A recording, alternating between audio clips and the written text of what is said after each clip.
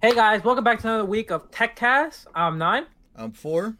Two. Today we have another week of hard-hitting tech news to hit you with. It's been kind of kind of light. We're holiday season starting to wrap up. We've leftovers are finally out of the refrigerator or thrown out. So we're starting to Thrown out. I finished all mine. I'm fat. Yeah, so so I said ate up or throw out. It depends who we are. But we made with leftover turkey? My mom made a turkey pot pie. It was delicious. Ooh, Bro, have you guys ever had leftover mashed potatoes? Oh, yes, absolutely. It's better than the original day, man. I feel like I'm the only one. I didn't eat leftovers. I'm the only one here that didn't eat leftovers. Yeah, probably. Well, anyway, that's not the topic today's week. Today we got a bunch of new stories and some surprising ones too. I'm going to warn you right now. A lot of it are Apple related. They just really, of course. But let's hit it real quick. First one right away. It's Warner Brothers, and they really stirred up the movie industry, and specifically for movie theaters. Sadly, so Warner Brothers are trying to smash box office windows, right? And they stated for the whole year of 2021, they're going to have their new releases released simultaneously with theaters and HBO Max. Oh man! So this is huge. This was announced this past Thursday. They say for 17 of their movies, which include movies such as The Suicide Squad, The Matrix 4, Godzilla, Tom and Jerry, Space Jam: A New Legacy. There was a Sopranos movie too. Sopranos movie, yep. They're all going to be coming out. Most importantly, on Christmas Day, Wonder Woman 1984 will also be in theaters and on HBO Max. Yes, so that's going to kick it off. That's going to kick off this whole year of HBO simultaneous releases. It used to be that was only going to be Wonder Woman, right? Now it seems like it's going to be for the whole 2021. They're saying that it's not because they believe that theaters are going to be so closed or kind of like isolated for the whole year, but they want to be sure, they want to prepare, they want to have some sort of, they want to ensure that all these movies get a good enough audience and stuff like that. But it's a huge release. It's a huge change. Most importantly, it's only going to be for a month. So it's going to release on HBO Max for a month and it's going to be gone. So it's a timely release. But if you have HBO Max, you're good to go. Yeah, so I'll say this, right? HBO Max is really up and coming. You know, we talked about the Fresh Prince documentary that's coming out on there, as well as now all these things. Now, to the average consumer, this may seem like, just a insane move, right? Mm-hmm. But I put my business hat on for a second. I go, well, why the hell would they want to do this, right? Considering they make so much movie off the theaters, right? So I looked a little deeper into it, and it turns out Warner Brothers, HBO Max, are all owned under the same corporation of AT&T. So it turns out that actually all of those assets combined are actually just benefiting each of the businesses inside AT&T, which makes this a genius move from a corporate strategy perspective. But to the naked consumer, it seems like, oh, wow, they're really betraying the theaters. When in reality, it's just one company scratching, where it's just one aspect of a company scratching the back of the other aspect of the company. So it's actually very interesting that I discovered that the other day. So, but they don't own like the theater chains like AMC and all those. They don't own the theater chains, but again, the theater chains really just have land and just have the theaters, right? Yep. It's all the like movies and the actual like things they present come from Warner Media and other movie studios, right? So Well, like, think about it. It's a very simple question, right? Like, okay, they're all owned by the same people. And either we can go to theaters and have people spend, $10 a ticket to go in and see the show, or we'll just have people subscribe to HBO Max for however many dollars a month, and bam, now we just get that revenue directly, and the theaters don't even get a cut. Yeah, it's honestly they're cutting the middleman out here, right? So it's kind of it's something people never thought of before that may actually happen. And do I think theaters are going to go away? Absolutely not, right? Yep. Because not everyone has like a TV at home that they could do a whole like home theater kind of thing with, right? I mean, everyone has a smartphone, so I guess you could just watch it on your phones. But like at the same time, the theater experience is something that people are willing to pay for.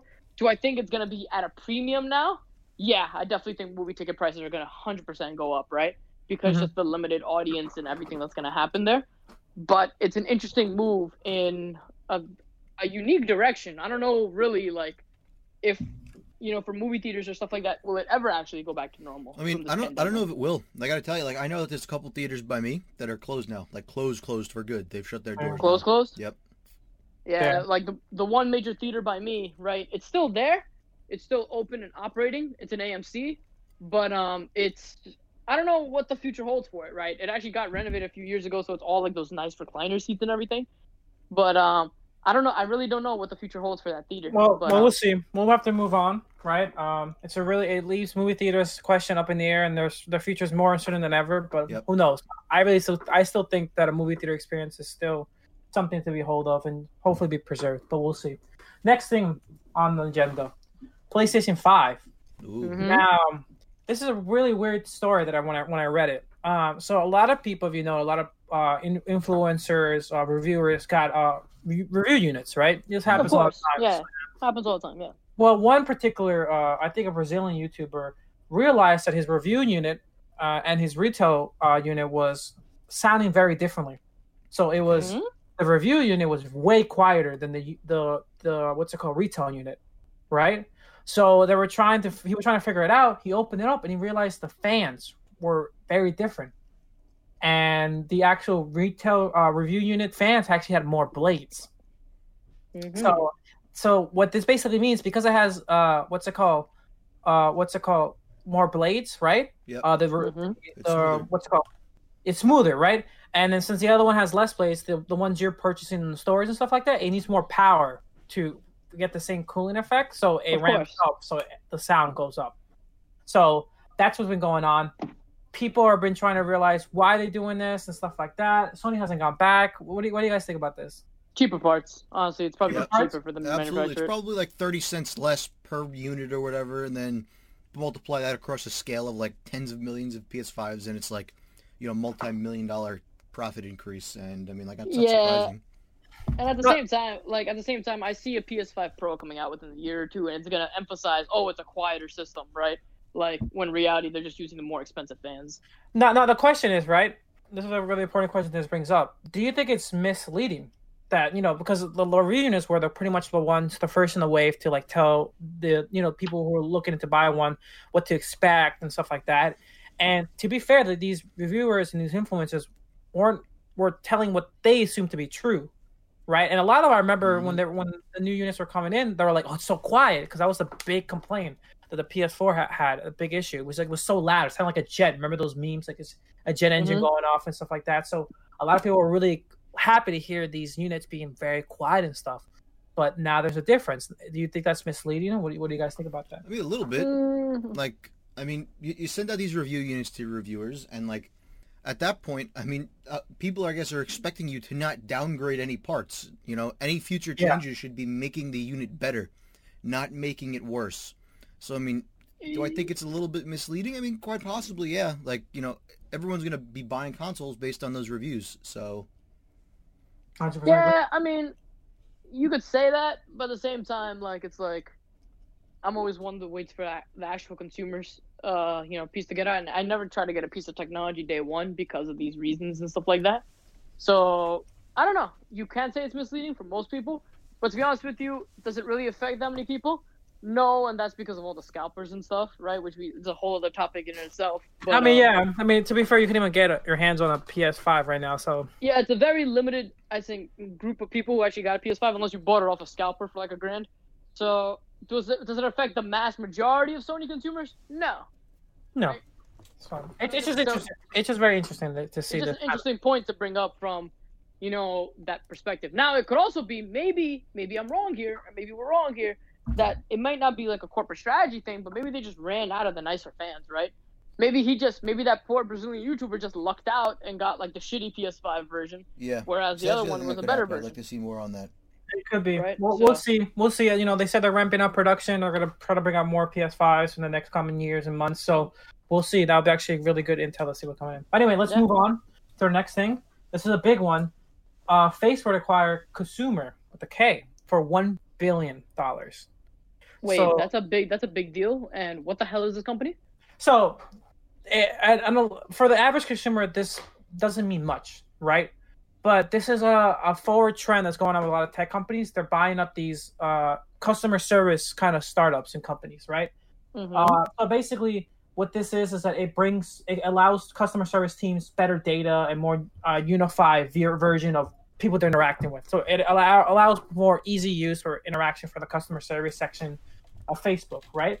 So now Facebook can improve their offerings for businesses that have a presence in their ecosystem. And it's confirmed that the price is $1 billion. So the reason this is kind of big is because earlier this month, Snapchat bought a company called Versa.ai, which is another startup that creates AI-based voice agents for call centers. So there's this trend that's going on that they're trying to really improve the customer service aspect of their tech companies and for businesses and clients alike. So what do you guys think about this? No, it's interesting. Very interesting. I guess from a customer service perspective, like I just hate talking to bots. Like I hope they bring people. Yeah, in. Same. But like the bots I feel like are just useless. Well, this company isn't the Snapchat one was a bot. This one is not. This is more about like organizing data for customer service and having a more unified dashboard to interact with people. So this is still the human touch for something. So is this a data mining company also? I don't know. This is still relatively new. This came out of really nowhere. This wasn't anything for them to purchase. And like I said, the company isn't a big, like a up and coming company. It's just a startup that was focusing on customer service, and improving it. So I kind of agree with you on this one, right? Like I would say any improvement to those customer service bots is always going to be a good thing, but like I just don't want to talk to bots. Like I want to talk to people, and I don't even interact with the bots most of the time. I just immediately say, speak to an operator, speak to an operator, speak to an operator, just because the bots are terrible. This is why this is interesting. Again, this is at least the customer one. This is not bots. This is just letting these customer service agents, the representatives that you're talking to, have a more clear version of the data they're working with, get to know you more quickly. I see. Okay. Which is I think a big improvement, because a lot of the issues I ever have when I talk to customer service reps, it's like, the system is down, or I can't see this, or it's taking a while. So having a better system overall, especially in that aspect, I think will be a big improvement. Yeah, I'll have to do a little more research to comment further, but it's interesting. We'll see what happens. It's a trend I think going on with a lot of tech companies, and I think you'll see more tech companies buying these like customer service focused startups. But we'll see. Next thing on the agenda. This is a big one. So now we're getting into the Apple type of news, right? There's a lot. A lot of things that have happened in Apple. Some very small, some very big, some in the middle. But let's start off with something that's really interesting, and it's Amazon actually. So Amazon Web Service is bringing the Mac Mini to their Amazon Computer Cloud. So this means for the first time ever, Amazon is bringing Mac OS to its AOS cloud service. So this means that there will be new Mac Mini instances available in their EC2 instances, which allows developers to create apps for iPhones, iPads, Macs, all within their cloud services, right? Now, according to the mention, these new EC2 instances for Macs are all powered by Intel-based Macs. So the old Macs. So it's 3.25 gigahertz processor with 32 gigs of RAM. And you're allowed to upgrade it to 10 gigabytes VPC network bandwidth and 8 gigabytes storage bandwidth, right? So pretty good. However, they did comment and they said they will be working to add in M1 Macs to this service. So give it a little bit of time, maybe by next month or 2 months from now, you will see the new Mac Minis coming into effect. I think this is, from a business perspective, a win-win-win all around, right? Yeah. For three reasons. One, it's a huge win for Apple because you just onboarded a huge, commercial consumer of these products, right? Yep. So now that Amazon's doing this, you bet your ass Google and Microsoft are going to be right behind Apple trying to get a Mac OS system onto their servers, right? 100%. So that's the first thing. Second thing, it's nice that Amazon is the pioneer for this, because if the other two huge cloud providers, Google and Microsoft, see that this is going to take off, right? They're going to be like, hey, we're going to get behind that too, which means A, more money for Apple, but B, more consumer choice going all around, right? Yeah. And 3, the biggest one out of all this, I think it's a huge win for the consumer, right? Why? Because now for the first time, you actually have remote access to a Mac machine that is not yours, right? You have access to build iOS or Android apps or do anything Mac specific related by just getting an Amazon EC2 instance and building on the Mac OS right there. So you're going to see a lot more development happen for Apple, a lot more Mac, iOS, and tvOS and watchOS development happen, all because this onboarding to EC2, because now there's a cheaper alternative to developing apps and programs for Mac because of this. Mm-hmm. But for what are your thoughts here? I'm actually fully on board with this. I think this is going to be dope. Like you said, I just see it as a win-win-win all the way around for everybody. Just as a quick example, right? Like you guys know that I went out and I bought a Mac specifically for a web app, or not for web app, for a mobile app development class we took. I was just thinking that. Yep. And had this been an option, and I could have just went and for maybe $200, been able to rent out some compute instances for a couple of months to do my work, I wouldn't have had to spend the $1,500 on a MacBook. So, at least for me, this would have been a win. For Amazon, that would have been a win. For Mac, for Apple, maybe it would have been a slight loss, but in long term, if it was a good service, I might have used it long term for something else as well. So, who knows? I think another thing you should also remember is that a lot of these people who are going to be using these services are people who either are kind of iffy about the Mac ecosystem, right? Yes, exactly. And this is another long-term win for Apple because they're going to get developers who, similar to who was like, doesn't really own a Mac hardware, but needs it for class or something, or needs it for some sort of project. Or is what I like in building mobile apps for Apple, but just doesn't want to spend the money. Yeah, exactly. You might work on it a couple of times, spend the money hourly to use this, and you're like, what, I really like this kind of type of work. I really like this kind of field. I gotta invest in a Mac machine, and there you go. Apple just got another customer into the bag. So I think it's a win. Like Ford said, I think it's a win-win-win all around. Anyway, let's move on to the next one. Yep. Right. And this is relating to the iPhone. So there's a huge warning issued for a lot of iPhone 12 users. So if you bought an iPhone, if you bought an iPhone 12, you're one of the first ones. Sad to say, there's already big problems on the horizon for you. Called it. Big one is the range. Simply to say, the range of the iPhone 12. So picked up by Apple Insider, thousands of users are speaking out about the dynamic power drain that the new iPhones are having in standby. So literally, they're not doing anything. They're putting the new iPhones down. They just got a new iPhone. You're happy. Yes, I got the new iPhone. You put it down. Go do your stuff. Right. Come back. Phone's dead. Phone's pretty much dead. Rates are saying the actual discharge rate is vary from between 4 to 15% per hour on standby. Wow. So that's based on comments based across support. Say that again. What is it? Between 4 to 15% discharge on standby per hour. Oh man. So that's like nothing. That's usually you turn on sleep mode, putting it down, not touching. So did 4 call this back in our 5G tech episode? I think so. Pretty sure it could be. They're still speculating what the source of this huge discharge can be. It could potentially be what we talked about, the 5G network, draining it. But nothing has come out of it yet. I think that's likely true. It's the only difference. All I'm saying, if it is the 5G network, you heard it here first on the 429 podcast, and 4 would gladly take a job at Apple as a network engineer. I'm just saying,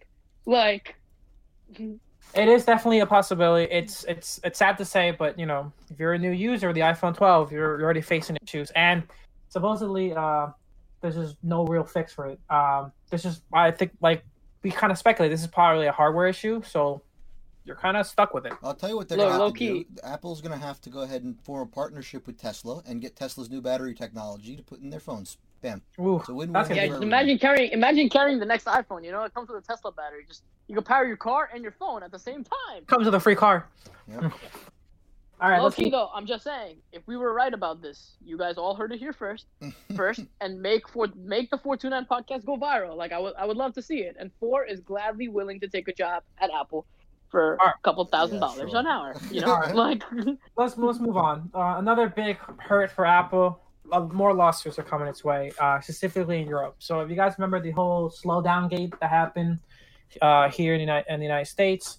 Slowdown gate? Oh, the updates, right? Yeah, the updates that made your old iPhone slower. We reached a settlement. People got $20-$30, right? Well, now the European side wants their slice of the pie, and they're fighting for the same action. So Euro Consumer and Advocate Group is bringing the action, said in a settlement Wednesday that they want this class action lawsuit to cover up to 2 million iPhone 6, 6 Plus, 6S, 6S Plus devices in Spain, Italy, Portugal, and Belgium. Wow. So they're kind of mirroring the same class action lawsuit that Apple had in the United States that led to the proposed settlement of $500 million in March. This time though they won a difference. They have been having attempts to resolve this with Apple, and it's been unsuccessful. Right now, they said they're seeking basically a rate of €60 for an average for each consumer. So I think we got about $20, right? I think that was they want 60. Yeah, roughly. They want 60. So €60, which is about $72. Is that before or after the lawyer cut? I think that's after the lawyer cut. That's literally what. So that's exactly what they want. They're stating their law on the fact that it happened on the American side, and this whole slowdown gate affected them too. So they want the same compensation to happen. So what do you guys think? Well, why is it just those 4 European countries? Out of curiosity, do you have any information on that? This is just what the advocate group we're targeting as like main headers. No particular reason. These groups are just I guess what they represent, who their representing consumer base is. Okay. So that's just that which is a primary thing that they lay down in their statement. Those are the main ones. That's pretty much it. Cool. Ford, what are your thoughts here? Dude, I'm always for seeing them get hit with more fines for doing unethical stuff like that, like purposefully slowing down phones. Like that was by far one of the craziest things that has ever been done, and like I feel like it just got brushed under the rug and like everywhere. So I mean, I'm pretty happy to start seeing them get some more fines on that because, I mean, I bought the hardware, I purchased it, like it was already mine, and like they have no right to purposefully slow down stuff I own. So you're happy about it? I mean, like I said, I mean it happens. I expect some sort of negotiation from Apple. Most likely I think they'll probably end up settling back down to the $20-$30 number that the U.S. accepted. Probably.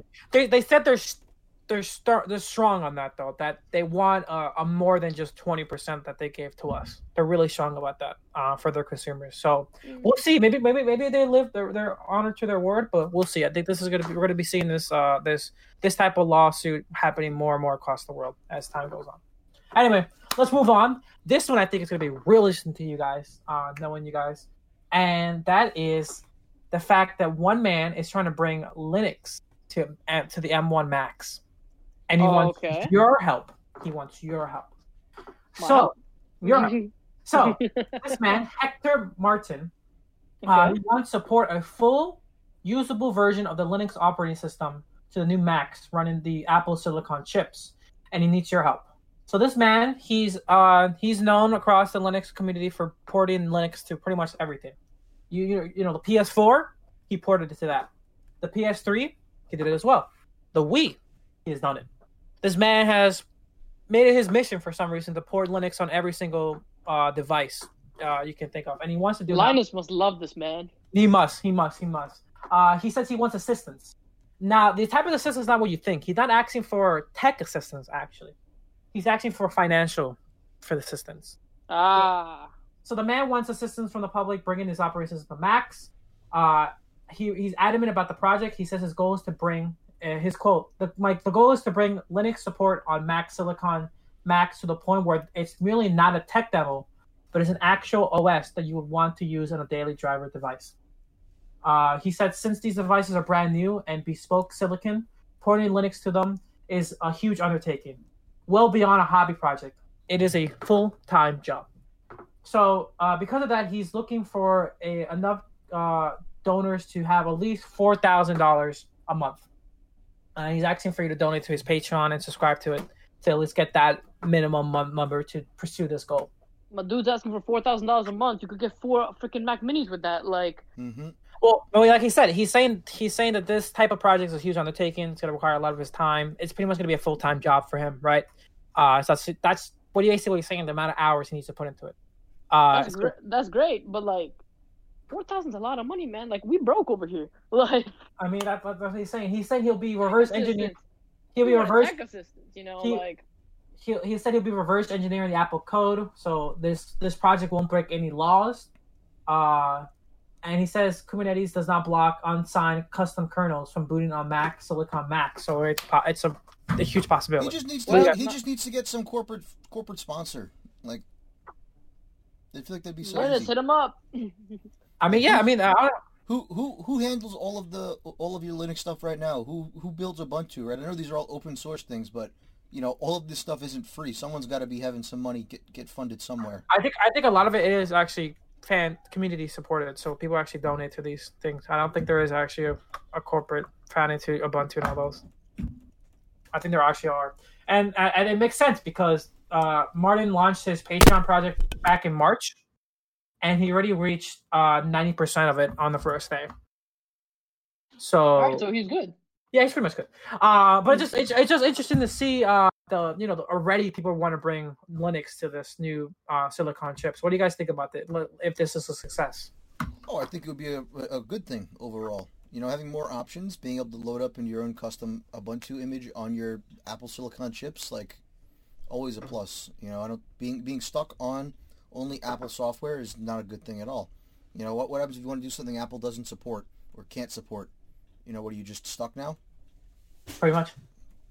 So. I mean, I personally want to see this come to fruition. I think it would be really interesting to see where this goes. I mean, Linux. I always think that Linux is the one OS that should be run on everything, just because it's such a great OS to run from, and so it's so dynamic. It can be used for small scale things, large scale things, and stuff like that. So it'll be interesting. I would love to see it. Plus, with the power that the silicon chips have already proven that they can do, it'll be really fascinating to see how fast and how improved Linux can be. Absolutely. Anyway, let's move on.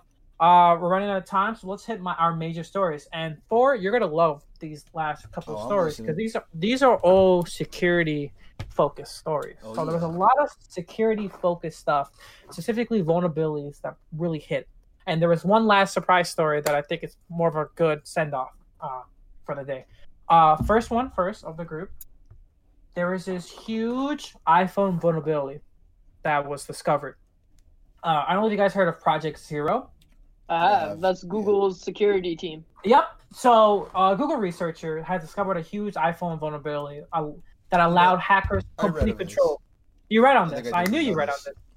So this man, Ivan, is a security researcher for Google vulnerability detecting initiative called Project Zero. He said on Monday in a blog post that he spent 6 months of 2020 trying to uncover an exploit, which he was able to gain complete control over any iPhone in his vicinity.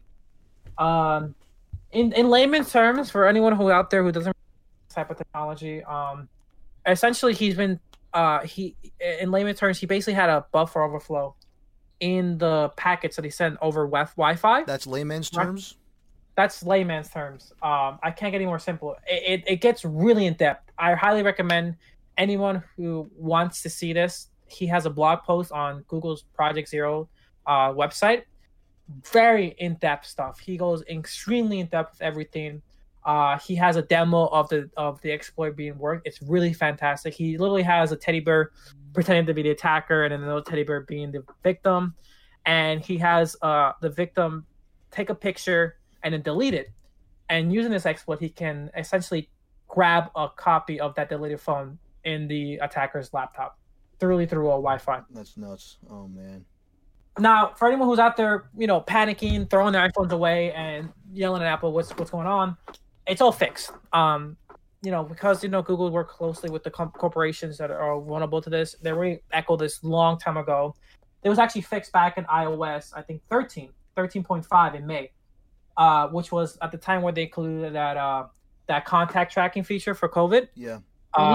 That's when actually they released the patch for this. So this was way under. He was researching this way underground, and he didn't reveal any of his findings until recently. But this has already been patched. Apple already notified it. Your iPhones are safe. No need to worry about. You know what's pretty funny, or not funny, but just like a little.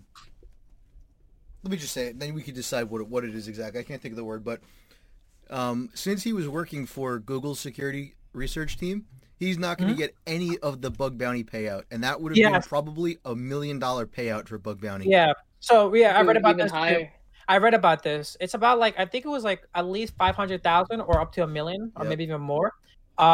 He said in a statement that if Apple could, what's it called, do him a solid, he wouldn't even want the money. He would want Apple to donate that amount of what the bounty was worth to charity. Mm-hmm.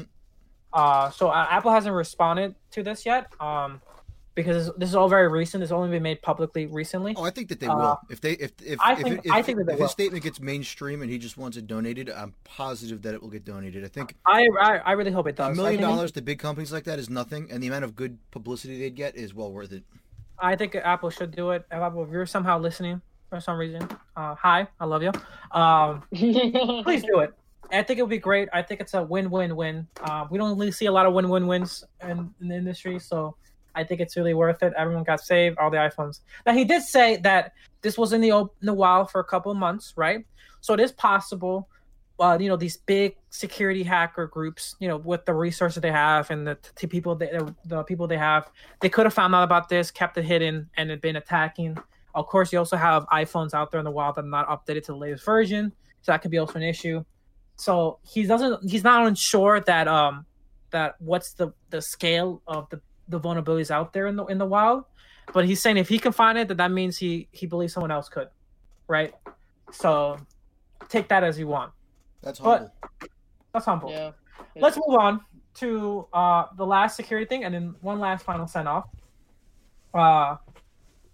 Brazil got really hit hard. Oh gosh. So Brazil had a huge exploit where the data of 243 million Brazilians were exposed online via a simple website source code. So essentially the personal informations, including live or deceased citizens, were exposed online after website developers left the password for a crucial government database inside the source code of an official Brazilian website. Someone's modifying production code and just not cleaning up after themselves, man. Let me tell you. So this was on for at least 6 months, according. Oh my god. The security snafu was discovered by reporters actually from the Brazilian newspaper. The same newspaper also discovered last week that São Paulo hospital leaked personal and health information for more than 16 million Brazilians COVID patients after an employee uploaded a spreadsheet with their usernames, password, and access keys to sensitive government systems on GitHub. God damn, did they not have Someone needs to use a git ignore. Come on, man. What's going on? So Brazilians are hitting really hard the last couple months, and a lot of people, chances are if you live in Brazil right now, sadly your personal information is probably out in the wild right now. You see, this is why I've transitioned away from like git add dot, and I've been manually adding files to be committed myself now one by one as needed. Which is way safer, and I make sure I don't accidentally push stuff I don't want to push. Yeah, it's huge. This to be more specific, the login information that was leaked allowed them to access to the SUS, which is this essentially this official database that the government uses in Brazil, right? It has it stores all information, all Brazilians who sign up for the country's public funded healthcare system, right? And if you have access to this, you pretty much have access to everyone's information. Is it just because the SUS kind of sus? I mean, it's it's very sus. It's very sus. To give you an idea how vulnerable these guys are, since the website source code was accessible, it was accessible and reviewed by anyone that could just press F12 inside their website. No. Oh, no. That's it. That's all it took. It was right there. And that was it. A similar leak was also found in the source code of their SUS notification, which is a web portal where Brazilian citizens can sign up and receive government official notifications of COVID.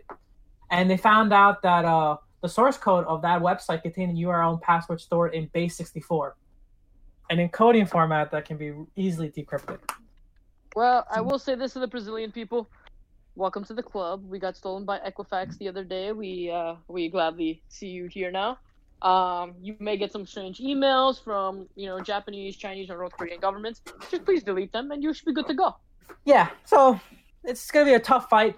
If any unauthorized right now, the good thing is that there hasn't been any unauthorized access from anyone, any malicious party discovered yet.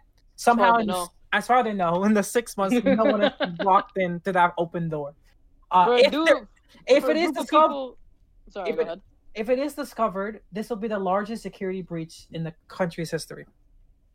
Look, for a group of people who just never realized that they put a production password inside the system, I don't have that much faith that they don't know if they actually got hacked or not. Yeah. So I would say, best of luck. That's the uphill battle for you guys. I don't know. I don't know really how. Y'all screwed here. I mean, we face this, like Tu said, we face this situation no more. Once that thing's out there, it's out there. It's almost impossible to lock those doors again.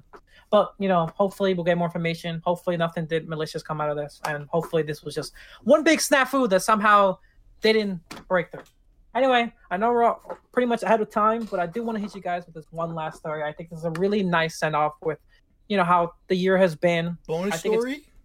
Bonus story. Bonus story. With the year, with the way the year has been, it's important to remember the success that humanity has, right? And humanity had one big success that I think a lot of people are not known, didn't hear about, and that's pretty much how AI has cracked a big problem that stumped biologists for 50 years. Interesting. Okay, go on. This is a huge deal. So, DeepMind, I'm sure you guys heard of DeepMind, right? Yep.